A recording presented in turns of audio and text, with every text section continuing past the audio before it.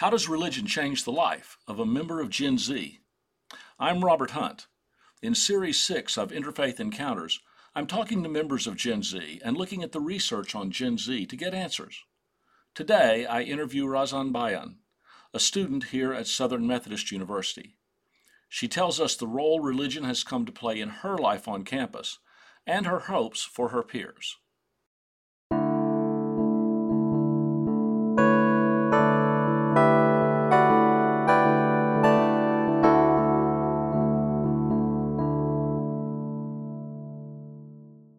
Hi, I'm Robert Hunt, and this is the podcast Interfaith Encounters. My guest today is Razan Bayan. She is a junior at Southern Methodist University, studying human rights and history. Welcome, Razan. Thanks for having me, Robert. I have one question to start with, and we'll go from there. Why is religion important to you, and what aspect of religious life do you find most appealing?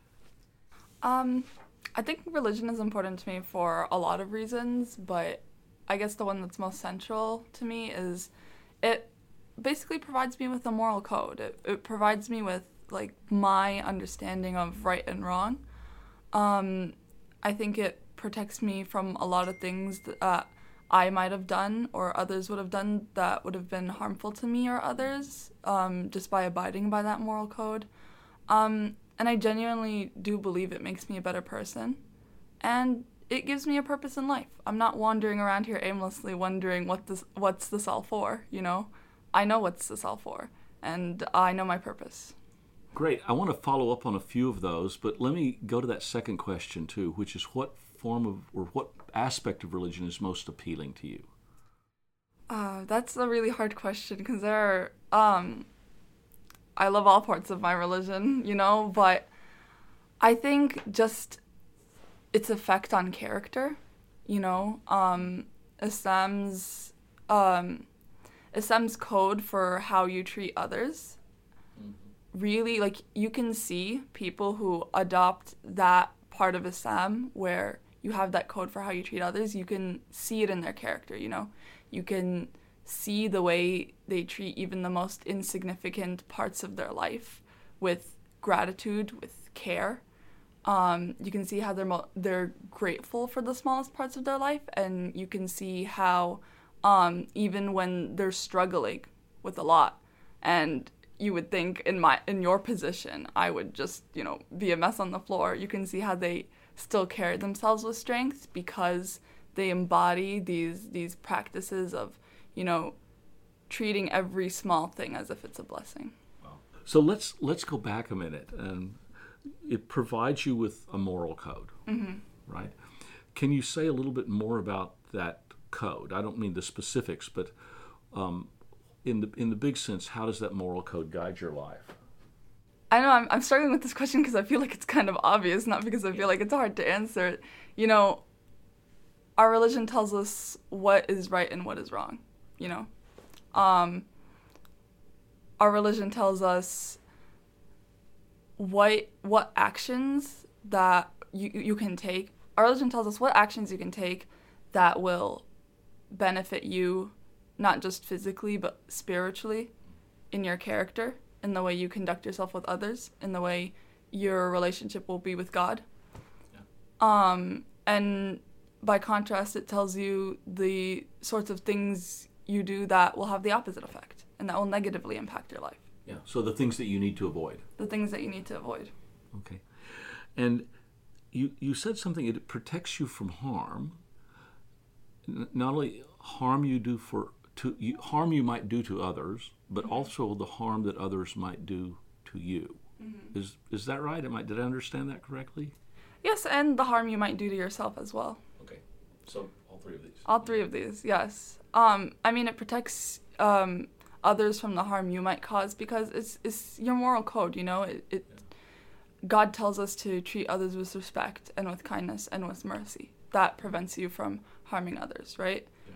And then at the same time, other adherents of your religion know those same things, or ideally they should. Mm-hmm. And so it protects you from the harm that they might do to you. And then I really, really do feel like Islam protected me from a lot of the harm I could have done to myself, right? Especially let's talk as a college student, right? Yeah. There's you know, Islam prohibits alcohol. Right.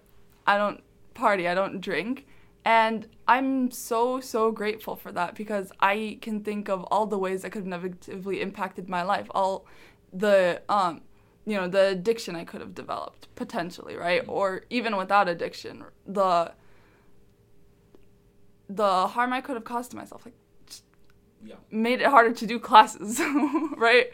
Or, and honestly, I'm really grateful for, like, the command for wearing hijab. Like, I fully cover myself. I wear hijab, and I honestly do feel like that has protected me from... I've been wearing hijab since I was 10, right? And I feel like having myself covered in that way during the most formative years of my life, my teen years, really protected me from a lot of the harm that, society could have dealt on me. Like, I didn't develop any body insecurity issues, any major ones in my teen years, right? Because the way that women are pressured to present themselves in the world, Yeah.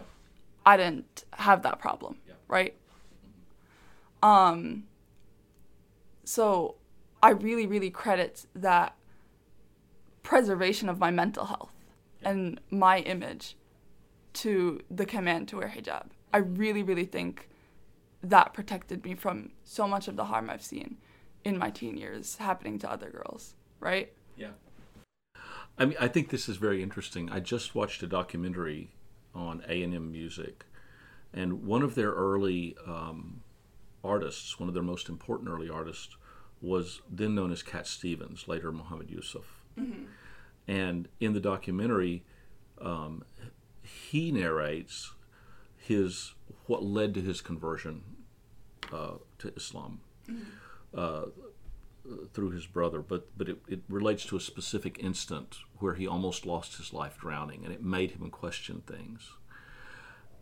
What your answer reminds me of is that this sent him into a period of questioning that would result in his religious conversion, and a long period in which he focused not on music at all, but on teaching and charity schools and doing good works that he thought built up the society.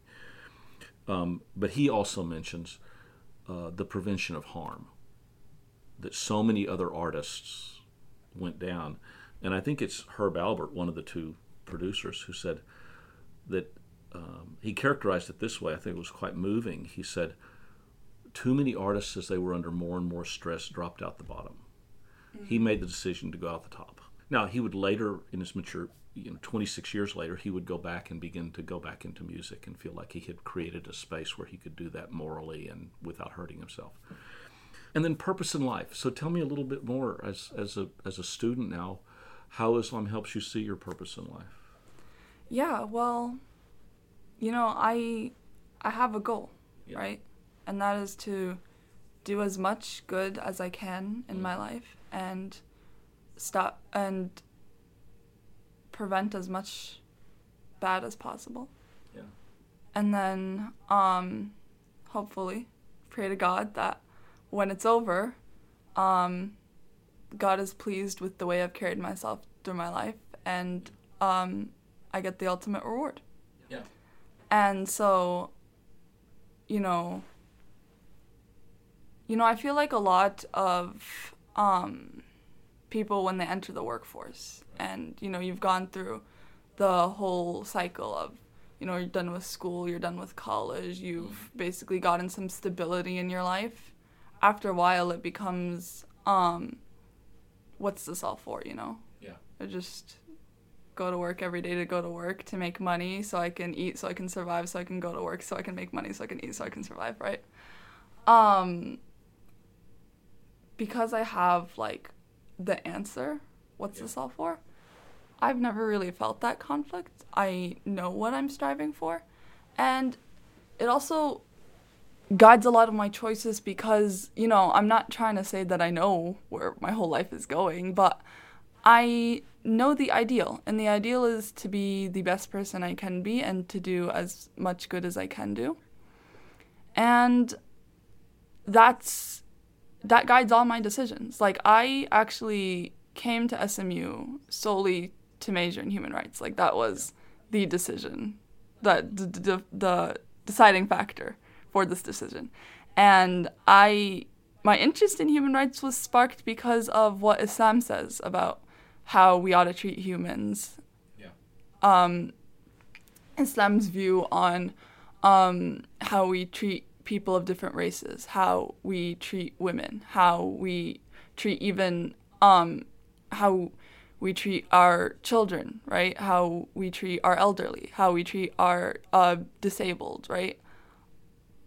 That sparked my interest in human rights. Yeah. And that's basically why I'm here. So, and that gets to what you said about it affects your character. So you feel like it's shaping your character in a particular direction. Is that right? Yeah, I mean, I don't claim to be the perfect person. By all means, I am not. But what I can claim is that I'm trying to be better. I want to ask a couple of other questions, if I can, sort of follow up.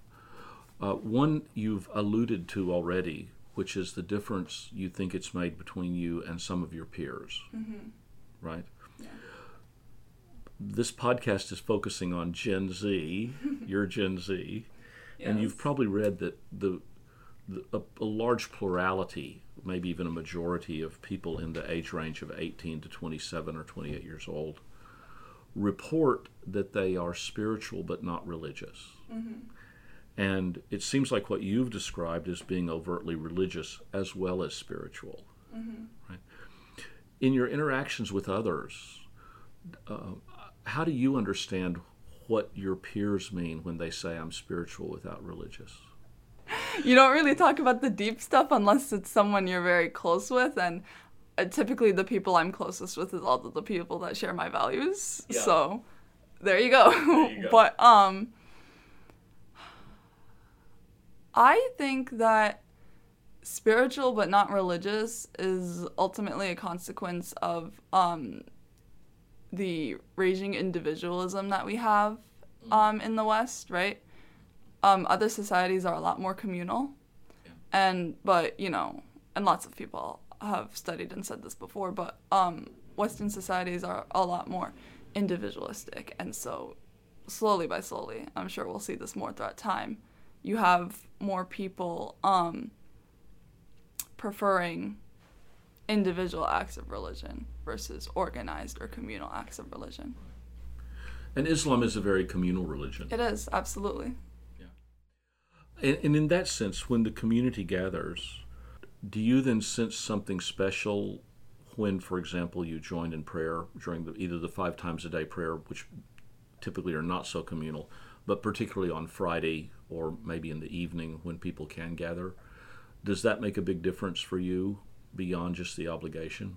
It does. It makes a huge difference. I love the Friday prayers. We do our weekly Friday prayers here at SMU with the Muslim Student Association. Every Friday we have a big room reserved in Hughes Trigg, and we do our Friday prayer, which is called Jama'ah together. Mm-hmm. And I absolutely love it because it really does give you the sense that you are part of a community. And I think that as a religious minority in this country, and as a minority in general of a PWI, it's so I don't have the word to describe it. It's just so incredible to pray with a community and know that all of these people here are gathered with you for the same purpose. And I want to invite you to say a little bit more about that, because it seems like you said as a religious minority.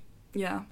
It's a moment where you're a part of something bigger than just me, but it's also like a moment where like everybody around you is here for the same purpose. And not only that, it's I feel like emphasizing the minority experience, it's like the one time a week where we don't have to explain anything, if you know what I mean. Like, I have to explain to people, oh, I can't do that because of my religion. Oh, this means, even like well-meaning people, like I'm not criticizing anybody who has like questions at all. I love answering questions about my religion. But this is a time of the week where like you can say a word in Arabic and not have to translate it, right? You can say your prayers and everybody knows, what it means and what this is all about. And then you can just talk very openly about all your religious practices and, like, just the sorts of things you're doing in your religion throughout your day without, explaining it, I guess. Everybody gets it, because everybody is doing it. Not just everybody gets it. Everybody is doing it as well, right?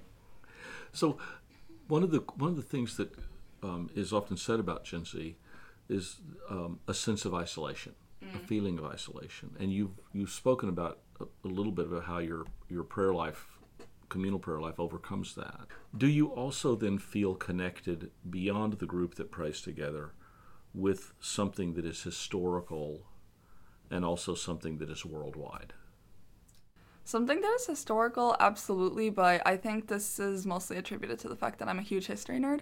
Okay. And I do a lot of, like, voluntary reading about Islamic history. Yeah. And it's just very, very fascinating to me, the sorts of traditions that we're still carrying out to this day, and the way they were carried out, like, throughout history, right? Yeah. Because it is different when you're an entire empire, right? And versus when you're, like, a small community of 30 people in a college, right? And so it does, give me that sort of connection with history. Like, we've been practicing these traditions since the 7th century, right? And to know that, and like you said, worldwide as well. I actually do think about this sometimes when I'm making sujood, which is the position in a Muslim prayer when you're basically bent down and your head is on the floor and you're submitting to God and you're praying to God while your head is on the floor. And I think that's the most humbling position you can be in when you're praying. And sometimes when I'm doing that, I'm thinking about how there are billions of people around the world that are probably in the same position right now that I'll never know, that I'll never meet. And there were billions of people before me that were in this position that I'll never know and I'll never meet. But we were all doing this act at some point. So it may be worth saying for listeners who haven't studied or don't know about Islam, that the prayers, the physical prayers and the verbal prayers, are really unchanged since the time of the Prophet. Mm-hmm. And so there is this enormous continuity. And in the mosque or wherever you're praying, everybody does it together. Exactly. And that's what makes it so beautiful. So it is a bit of a different feeling than some other worship traditions, where even within the tradition it either has changed vastly over time, mm-hmm. or where it's very much individuals. They're all in the same place, but they're not all doing the same thing. Yeah. Right. Okay. So it sounds like a very special sense of this. Oh, yeah? Yeah. So let me ask one last question to kind of wrap things up. As you're a junior, you're going to be graduating in a year mm-hmm. or so, and you'll go out to work. What is your wish for your generation? That was deep. To proudly be who we are. That's it.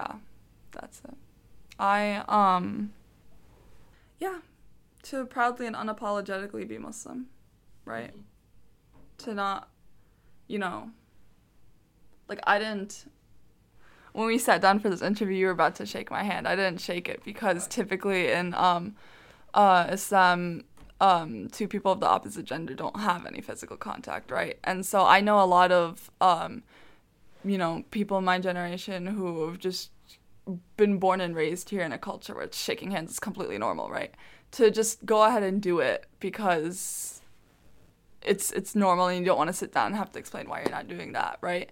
I think that, like, just that tiny example of that interaction, I think there's power in just being unapologetically Muslim and just being unapologetically, like, breaking these norms that are just so unquestionable and so, like nobody who was born and raised in American culture and who wasn't, like, educated in Islam is gonna think anything of, like, shaking a hand. But just that tiny act, like, it's important to me because it's, like, I'm being unapologetically Muslim right now. I'm unapologetically following my religion over whatever social norms are going on, right?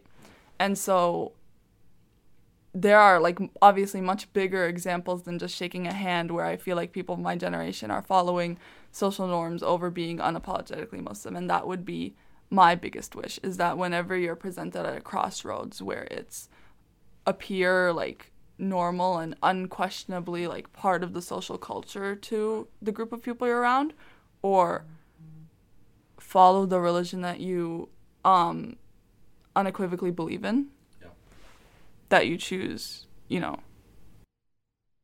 want to thank you for being in this interview. I appreciate it very much, and I look forward to seeing you again on campus. Thank you, by the way, for your leadership within the student body. Oh, absolutely, yeah. Yeah, it's exciting. I wasn't part of the MSA board in my first 2 years. I found myself very, very busy with classes and stuff, but I think I've learned to manage my coursework over these past 2 years better.